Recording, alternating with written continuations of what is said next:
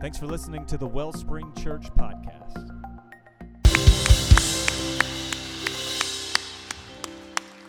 Why don't you have a seat? Well, good morning. Man, I'm glad you guys are here today. Hey, if you're a guest, my name's Trey Kelly. I'm the lead pastor here, and we're so honored you're with us. I'm excited about today. All right. Question for you as we get started, and I want group participation. How many of you? Oh, I don't think the TV is working. But we'll talk amongst ourselves. How many of you have lived here during a hurricane? All right. Like, I don't mean a tropical storm. We're not playing that nonsense. Like, I'm talking like at least a Cat 1. You lived here when the hurricane hit. That was a lot of people. All right, hold on. Put your hands back up for a second. I want to know. All right. If you stayed for the hurricane, leave your hand up. My people. My people. All right, you can put your hand down. Isn't it fascinating? For those of you who maybe you moved here recently, you haven't experienced a hurricane yet, or if you got here, you learned pretty quick. Like, if to live here, to live in Myrtle Beach, you figure out how to handle hurricanes, right? It's just kind of a part of life, and everybody kind of has their own system. I have a system of whether or not I'm going to stay, I'm going to go. It's my system. I'm not going to tell you the system because I don't want to be responsible for you staying or leaving. Not doing it. But here's what I have discovered. The longer you live here, the less likely you'll leave for a storm, right? Or the longer you wait to leave. Because we all have experienced that storm could be going to hit tomorrow, and then, it just turns north. But I don't know about you. Part of my system, and when I say part of my system, the whole system really, is relying on experts. Because I'm not. I do a lot of things. I am not a meteorologist. I don't even play one on TV. And so, what I've done is I've decided, for me, this is not an endorsement, for me, there's one voice that rises above them all. For me. Don't yell it out. There's lots of great meteorologists in town. I'm not besmirching any of them, but for me, I do what Ed says.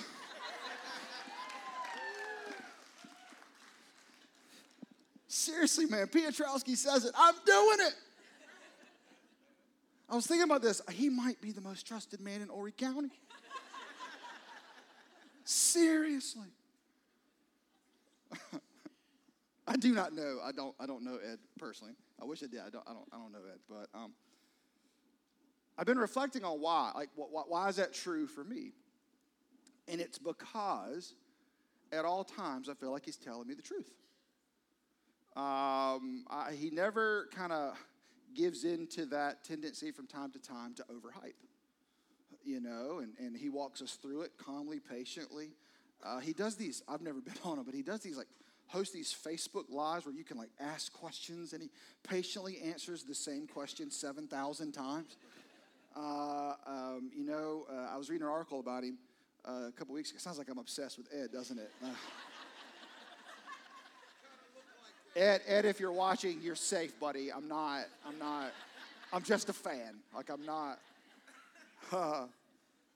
But there was a storm recently where he spent over 100 hours at work in the studio.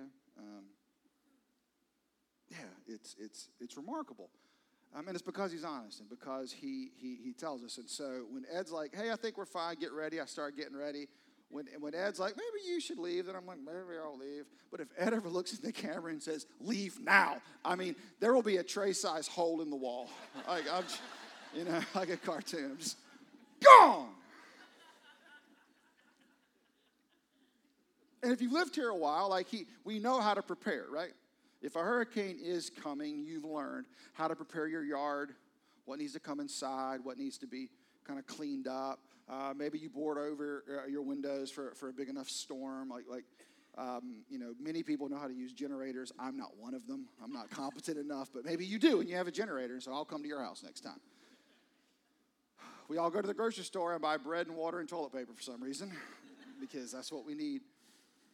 But if you've lived here long enough, like you've got a system, and you've got an authority that you listen to and you trust that authority to help protect your home. I don't know, some of you are like, bro, where are you going? Well, I'm bringing all this up because I think it sets us up rather well for our sermon today. Because if you're a guest, we're in a series that we're calling Under Pressure. And this is a series about learning how to thrive in trials, learning how to thrive when things don't go our way. And if you're a guest, I'm going to encourage you, if you don't have it already, grab our app because it's a great way to stay connected with us. But also you can go back and you can see where we've been the last few weeks. Because this is actually week 4 of this series. This is week 4 of this content. And we're kind of moving forward today. But very quickly, let me kind of tell you where we've been in this series. The reason we can have hope and the reason we can thrive in trials is very simple. It's 3 words. It's because God is good. And if you're a guest today, if you're new and you're like, how do you know God is good? I would point you to week 2 of our series because we covered that. And the answer is we taste and see. We try. We experience that God is good. And the value of that knowledge, the value of that anchor is when we are in trials, when we are in seasons of hurt and seasons of heartbreak, seasons even of pain, things that we would call storms of life, there's a couple things we can get. We've talked about it over the last few weeks. We gain perspective in our pain. Jesus taught us how, in the midst of storm, in the midst of pain, to look through it to see, okay, he's still good, so he's at work, so I can trust him in it. Last week we talked about how we can even find purpose in our pain. God uses those storms to perfect us, to change us from the inside out. And the path in our pain is to persevere. It's to run to Jesus. It's to run to his people. So if you've been here for the last few weeks, we've talked a lot about past pain. We've even talked a lot about present pain. Today I want us to look forward to the storms that haven't hit yet. Because they're coming. Because we still live in a world that we were not created for. We still live in a world that's broken by sin. And so there are still seasons, there are still trials, there are still storms that are coming. And much like our boy Ed, Jesus wants to prepare us for the future storm. I hear some of you, did he just compare Ed Piotrowski to Jesus?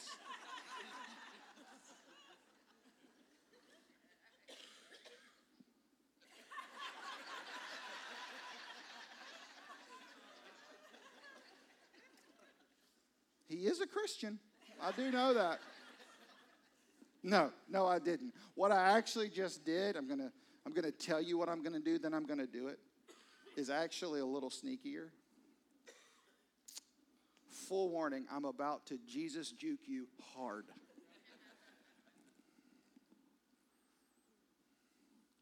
The question I want us to wrestle with today is when it comes to our physical lives, our physical stuff, our property, we will listen to a man we've deemed an expert. We won't question. We'll do what Ed says. Lean in for a second.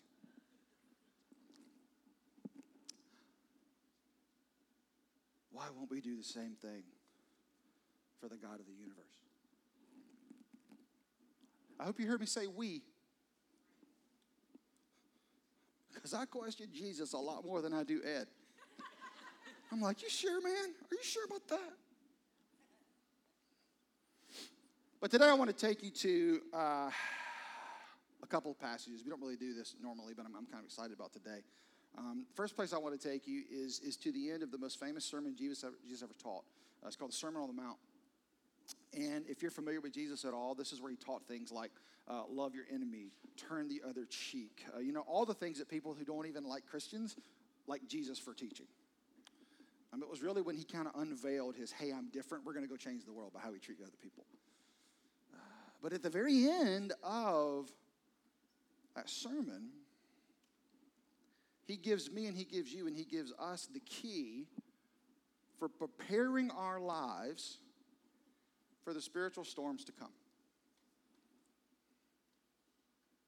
He gives us the practice to say, hey, you do this. You put this in your life. You can have perspective, you can have a path, and you can have purpose in whatever future pain comes your way. You can be confident now that you'll be standing. If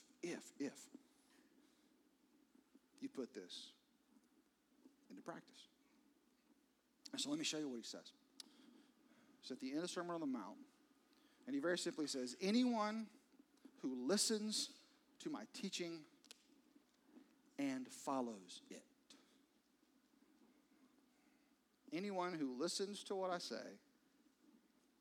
and does it. Sounds so simple, doesn't it? If I were to tell you that is the key to preparing for every circumstance, every situation, every storm that may come, be honest. Please don't do this, but be honest. You might want to giggle. You might want to roll your eyes. You're like, really, that's it? Listen to Jesus and do what he says? Yes. You want to prepare your life for whatever might be coming? Do whatever you have to do right now. To seek Jesus, listen to Jesus, and do what he says. Why? He tells us, because when we do this, we are wise. It gives us wisdom. Wisdom to navigate circumstances. Wisdom to have perspective in storms. Wisdom to stay on the path in a storm. Wisdom to trust God's purpose in a storm. And I know what you're thinking. Why are you calling these storms? Well, because Jesus does. That's what he says. When we do these things, we're wise. We're like a person who builds a house on solid rock. And though the rain comes in torrents, and the floodwaters rise, and the winds beat against that house, it won't collapse because it is built on bedrock. Jesus uses an image we all relate to. And he says, hey, you want to thrive in future storms? You want to protect yourself now? Follow me and do what I say. Because if you do, it's like building your house on solid rock. And that faith, our relationship, will stand. Whatever our enemy throws at us. Then he presents the alternative. He says, but anyone who hears my teaching and doesn't obey is foolish. Like a person who builds a house on sand, and when the rains come and floods come, and the winds beat against that house, it will collapse with a mighty crash. Now, please hear me. Jesus isn't threatening you in this moment. He's not threatening me. Jesus doesn't do that. Jesus is simply pointing out the reality of trying to survive in a world we weren't created for. And he's saying, these are the stakes. This is why I came. This is why I gave my life. This is why I pursue you every moment of every day of your life. Because I know without me, without you building your life on me, without me being the foundation, without me being your hope, without you listening to me and doing what I say, eventually a storm is going to take you out.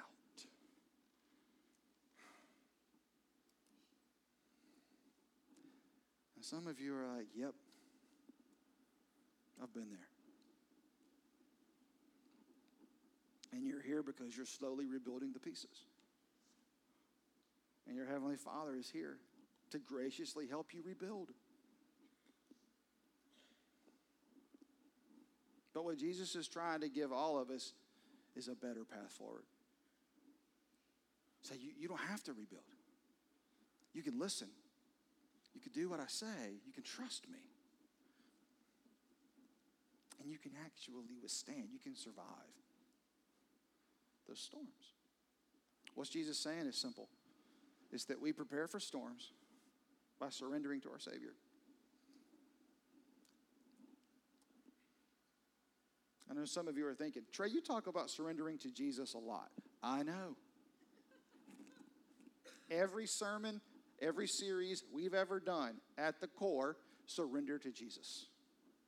Surrender your marriage to Jesus. Surrender your parenting to Jesus. Surrender your finances to Jesus. Surrender your fears and hopes to Jesus. Surrender your emotions to Jesus. Surrender the good times to Jesus. Surrender the bad times to Jesus. Surrender to Jesus. Why? Because he's the Savior. Because he is the God of the universe. And so I understand when I say we prepare for storms by surrendering to our Savior, I intend that to feel encouraging. It could be received as overwhelming. Because if you're like me, you start thinking about all the areas that aren't surrendered. And it feels like too much. And so you're like, you know what, I'll just try again later. And so here's what I want to do. I don't ever do this. But I'm a Southern Baptist boy at heart. And I got a straight up Southern Baptist sermon for you guys. All right? I got 3 points for you. Because what I want to do is I want to take you to Jesus' teachings. Not only his, but teachings he provided through his Holy Spirit to the men that wrote the New Testament. Very quickly, I just want to take you to 3 passages, and I want to give you 3 steps. Steps we can take today to begin preparing our lives, preparing our hearts for whatever our enemy might throw at us. All right? The bottom line is we prepare for storms by surrendering to our Savior. That's the takeaway. But I just want to give you 3 quick steps. 3 things to wrestle with this week. 3 things you can look at and say, hey, am I doing these 3 things? These aren't all the things, by the way. They're just 3 simple steps that will help prepare you for what might be ahead. First one I want to take you to comes from our buddy Paul. We talk about Paul a lot at our church. Paul wrote about half of the New Testament. And in Paul's letter to the church at Colossae, he gives us an encouragement. And as he normally does, he picks up where Jesus leaves off. And one of Paul's jobs was to take Jesus' teachings and kind of help us mere mortals understand it and learn how to actually put it into practice in our lives. And so here's what Paul does in Colossians 2, starting in verse 6. He says, and now just as you accepted Christ Jesus as your Lord, you must continue to follow him. That's what Jesus just said. Don't just listen, follow, step, walk with him. And then Paul tells us how. Watch this. He says, let your roots grow down into him. And let your lives be built on him. Then your faith will grow strong in the truth you were taught.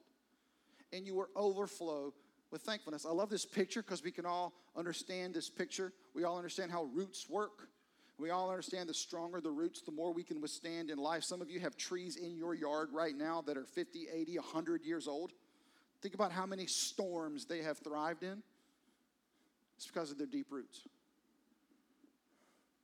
And what Paul's saying to me, what Paul's saying to you is, hey, if we want to prepare, we prepare for storms by surrendering to our Savior. You know how we build deep roots? It's real simple. We do this.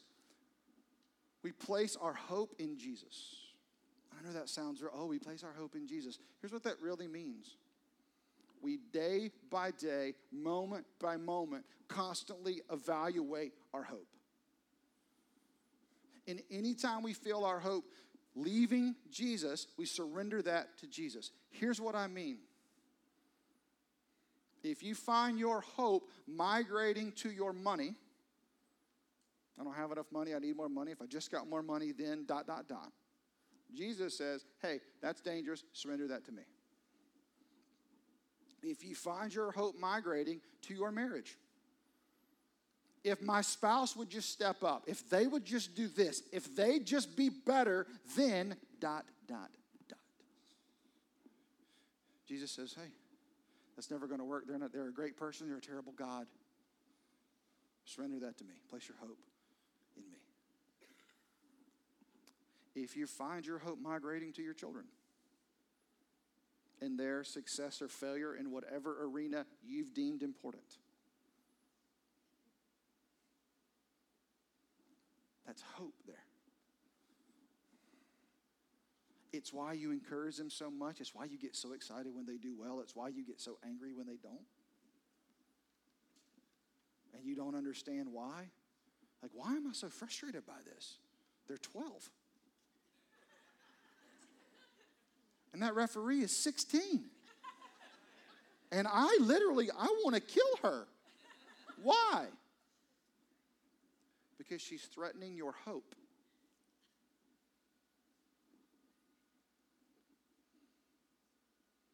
Jesus says, hey.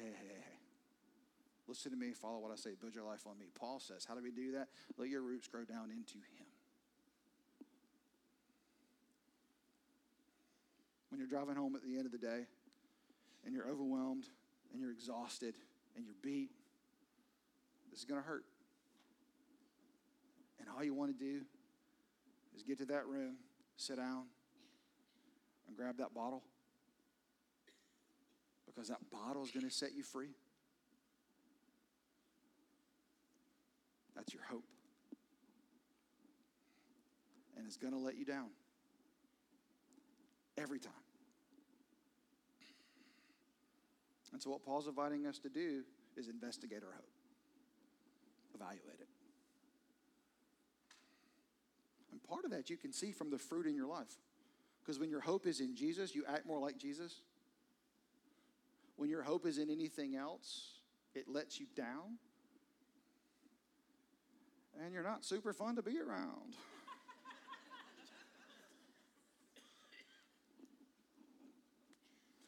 Looking at you, big guy. So what would it look like to take a step to prepare for storms by placing your hope in Jesus? Evaluate that hope. Grab that hope. Don't let it waver. In another letter, Paul gives us another step that I think makes step one easier. That's the cool thing about these steps. They're all going to work together. This one comes from his letter to the church at Galatia. The first step was about personally, how we need to think about Jesus in our own lives. The second step involves other people. Here's what Paul says. He says, hey guys, make sure you share each other's burdens.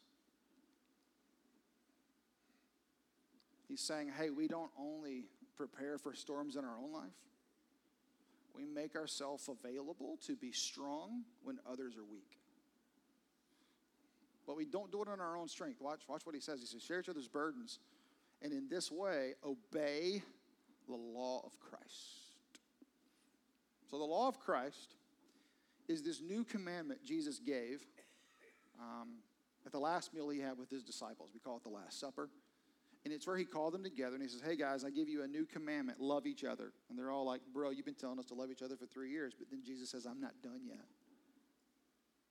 He says, love each other as I have loved you. That's how I want you to love each other. And so what Paul's saying here, Jesus loves us by saying, bring me your burdens, and I will give you rest. So what he's saying is when we live in community with other believers, with other Christians, we have an opportunity because we've built our lives on Jesus, because our hope is in Jesus, to show the love of Jesus, to walk in the power of Jesus in the lives of others. He's not saying in your own strength be like Jesus. He's saying out of a relationship with Jesus who is going to pour more into you than you possibly need, that overflow of Jesus will allow you to share each other's burdens. It will allow you to be there for each other. It will allow you to give great advice. It will allow you to create healthy boundaries. It will allow you to love like Jesus loves us. Which means if we want to prepare for a storm, not only do we need to place our hope in Jesus, but also we need to invest in the people of Jesus. And I say need because Jesus says, listen to me and do what I say. that makes you wise. And so not only do we place our hope in Jesus, we invest in the people of Jesus. That's why God's given us this place called the church. It's so that we can live in community with people. So that we can help be their foundation in Jesus, not in you, but in Jesus. We can help be their foundation in Jesus when they go through struggles. And then equally, they can help be your foundation in Jesus when you go through struggles. And I say this all the time. The beauty of a church our size, there's no storm you're in that we don't have someone that's walked through it. And they can come be a guide. They can come be a coach. Say, ooh, watch out. This is coming. Here's how Jesus helped me, and I'm going to walk with you through this. You don't have to walk through it alone. Make no mistake, God intends to use other people in our lives and hearts to help us weather storms. But He is always the foundation. And that's why the first thing we have to do is place our hope in Him. Because it's only when we've done that we have enough of Him to be able to play our role in the lives of other people. And that's why we talk about this every week, man. That's why as a church we gather weekly. And it's why we sing weekly. And it's why we teach weekly. And it's why we encourage weekly. And it's why we hope daily you're praying. We hope daily you're listening to praise music. We hope daily you're reading your own Bible. Because what God has for us requires Him in us 24/7, 365.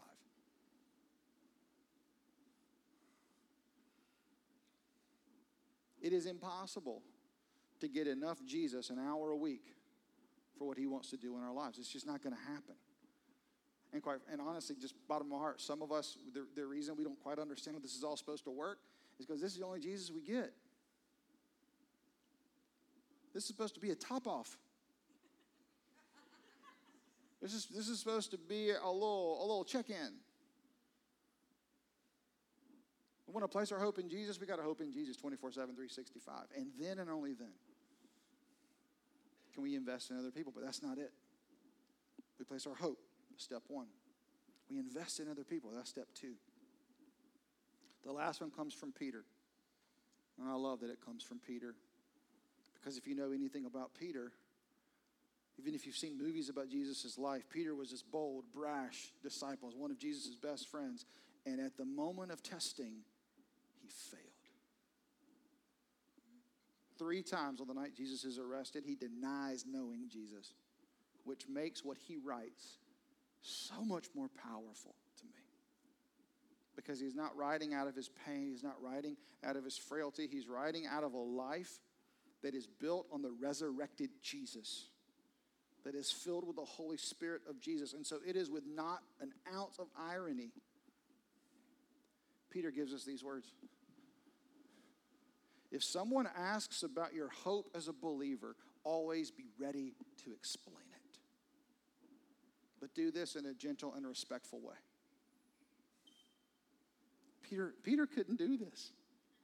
Peter failed at this. But he weathered that storm.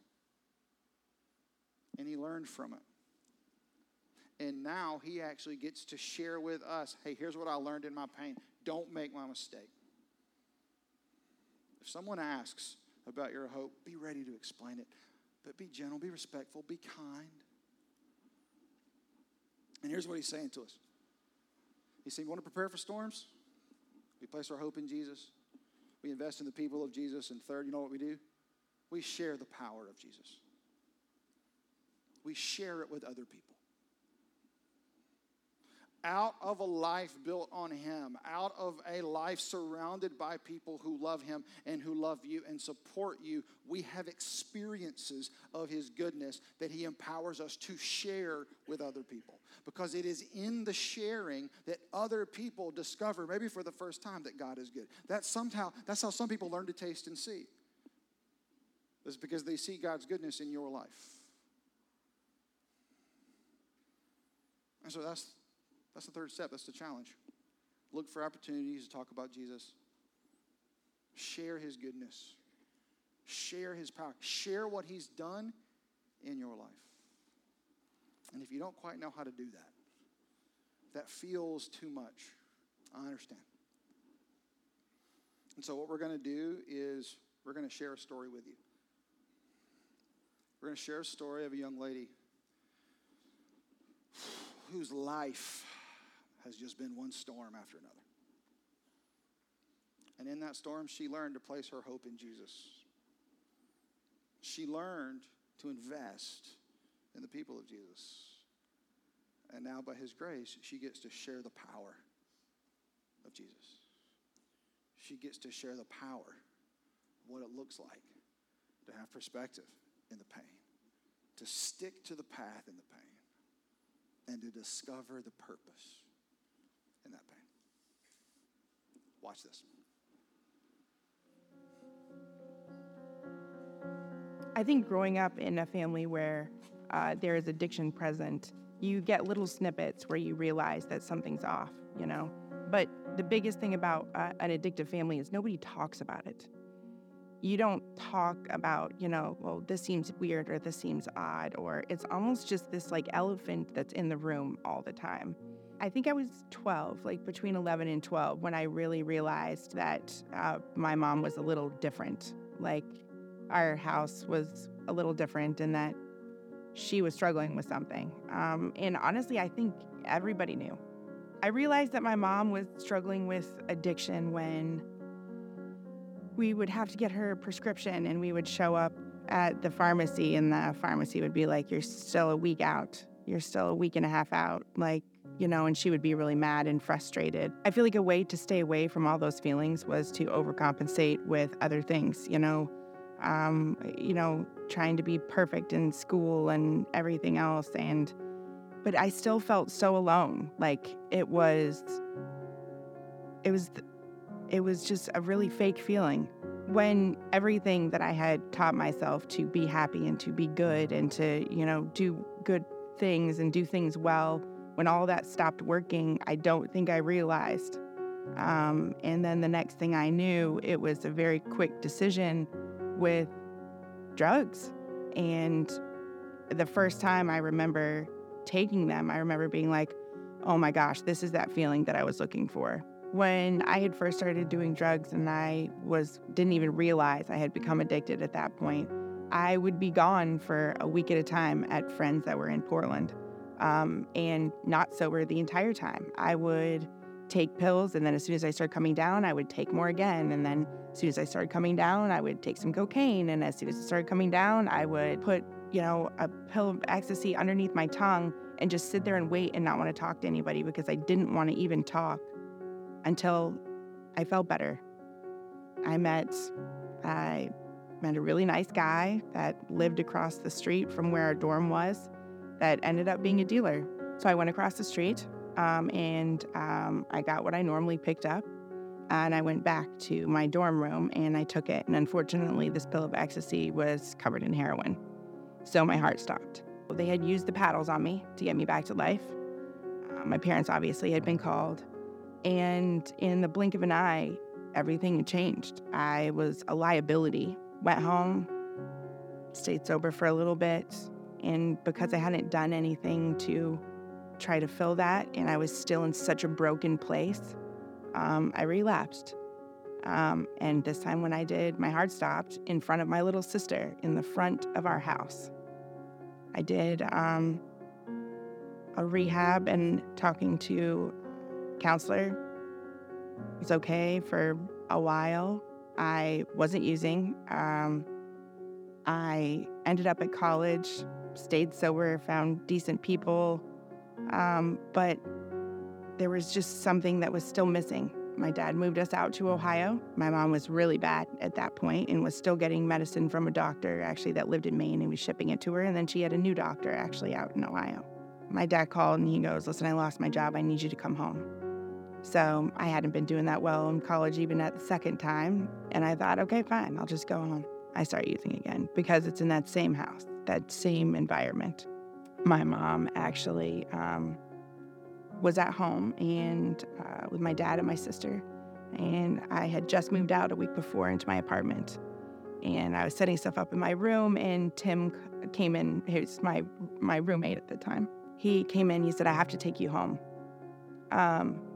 And I think we all knew that this day was coming. We got to the house and I realized that my mom had overdosed and was laying on my bedroom floor, actually in a praying position. And for a family that didn't go to church, that was one of the first things that I had seen. It was my parents' 30th wedding anniversary, and that's how she left this earth. One night, I was so, sad and just angry. I didn't understand why I would deserve this. But nobody had talked to me about God, but he was there to listen to me. I remember just shaking my fist in the air and just being like, why would you do this? I was looking in the mirror in the bathroom and I just knew I've got to get help. And it wasn't my voice. It wasn't anyone else's voice. God was literally standing there behind me and he said, you have got to get help. So I went to rehab and it was 40 days. And I came out and 6 weeks later, I was pregnant with Anna. With my husband at the time, who was also in addiction. We were really struggling to get on our feet. And especially trying to battle addiction throughout, the entire thing with my ex-husband and his parents, Gary and Denise Whitaker. They said, you can have a fresh start. Just move down here to South Carolina. And so that's what we did. I just woke up one day. I wanted to know where Phil was. I was really angry and really mad and just asking him where he was. Like, why are you leaving me alone? And he went out to the kitchen and I could tell there was something different about him. He and I had a heated discussion, and I went into the bedroom, and he chased in after me and then put me up against the wall by my neck. And he just started shaking me. When he let go, and something immediately just said, go get Anna. I went in there, I checked on her, and I saw her in there. I went back out, and that's when he had walked out onto the screened-in porch. And so I snuck up behind him, and I locked the door. And I locked the door to the front of the house. And then all of a sudden, as I'm walking back into Anna's room, I hear the garage door. I had left the garage door. Immediately got scared, went into Anna's room, and I picked her up and I just held her. And he started throwing himself against this door. And when I tell you throw himself against this door was a regular door. There is no reason why he was stopped by that door. I know now what that reason was. The police were there in about 3.5 minutes, but the door didn't break. So about 3 or 4 months later, I waited till he went to work, got a apartment. I got a new job selling furniture at Room Store at the time. Not really quite sure what that was going to look like, seeing that I had never sold furniture before. Shortly after that, obviously Anna's dad and I were separated and we had split. I met Eric. Eric's family, they were Christians. And when I tell you they were Christians, they were the most understanding, the most loving and appreciative people I had ever met.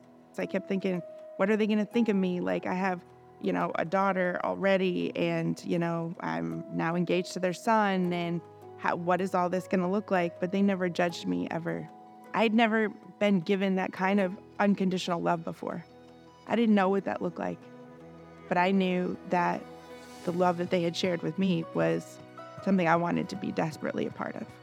We started attending another church in the area. I was really growing in my faith. I was talking about God more with Eric and with Eric's family, and there was an issue, and we had to leave that church. And I think that broke my heart, because that's where I had become saved. That's where I had heard Jesus and known that it was Jesus.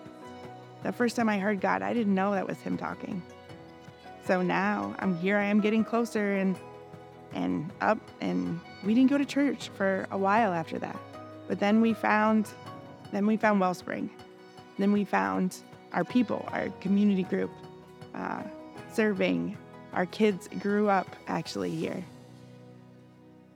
And we haven't looked back. I'm 40 years old, and I'm not ashamed anymore.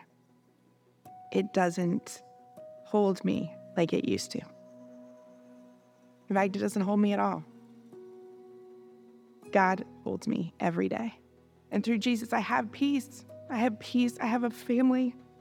I have the biggest joy just to talk about what Jesus has done in my life for other people to know, because I was at the bottom. I was there, and I was there multiple times. Jesus never stopped believing in me, even when I stopped believing in me. And he's never going to stop. So I'm never going to stop. I'm never going to stop chasing after him. I'm never going to stop about chasing others, about helping my kids get closer to him, and just sharing his good word with all the world whenever I can. Every day is a new day, and every day can be a new day. I don't have to be defined on what happened yesterday or, what I did yesterday or anything. It's just every day to get better. And he wants that for us. He wants the happiness for us. He wants the joy and the laughter and all the things. But we can't get there without the work. So I feel like my story was a lot of work. But it has a good ending.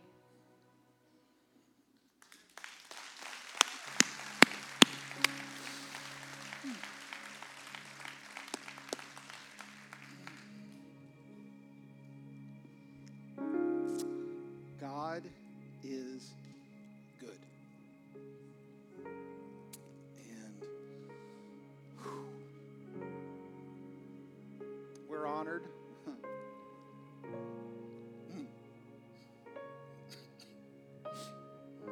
Sorry. We're honored that Courtney was willing to share her story. There's power in her story. Because you placed her hope in Jesus. And you let her to choose to invest in the people of Jesus so that she can share the power of Jesus. That's what he wants to do in your life as well. So where has your hope veered off? Take a step to bring it back. Have you invested? If not, you can today. Join a group. And do you look for ways to share the power of Jesus? We'd love to hear your stories.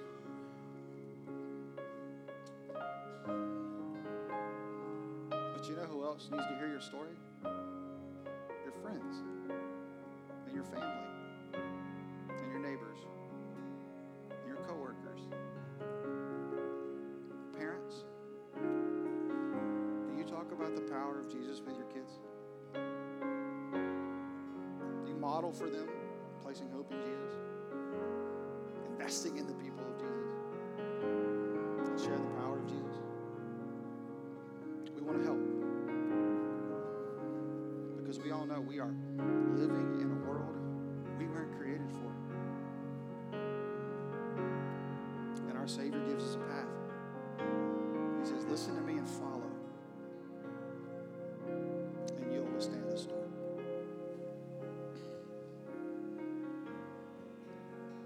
As your church, we are the resource for you. So step today. Trust today. Build your life on your Savior. Invest in his people. Share his story. So that he can carry you through the current storm and prepare you for the next one. I'm going to pray for us, and then we're going to go straight into a song, because as we sing these words, I really want to challenge you to invite the Holy Spirit in, to show you if your hope's deviated, to show you a step to take, to show you a story to tell, so that we can leave this room different than we walked in. Let me pray for you. Father, we love you so much. We are so, so grateful for your power. We are so, so grateful for who you are and for what you do in our lives and our hearts. We are thankful for the promise that if we build our life on you, you will sustain us. Father, give us the wisdom and clarity to step towards you today. Show us where our hope is deviated. Show us where we need to invest. Remind us of a story to tell.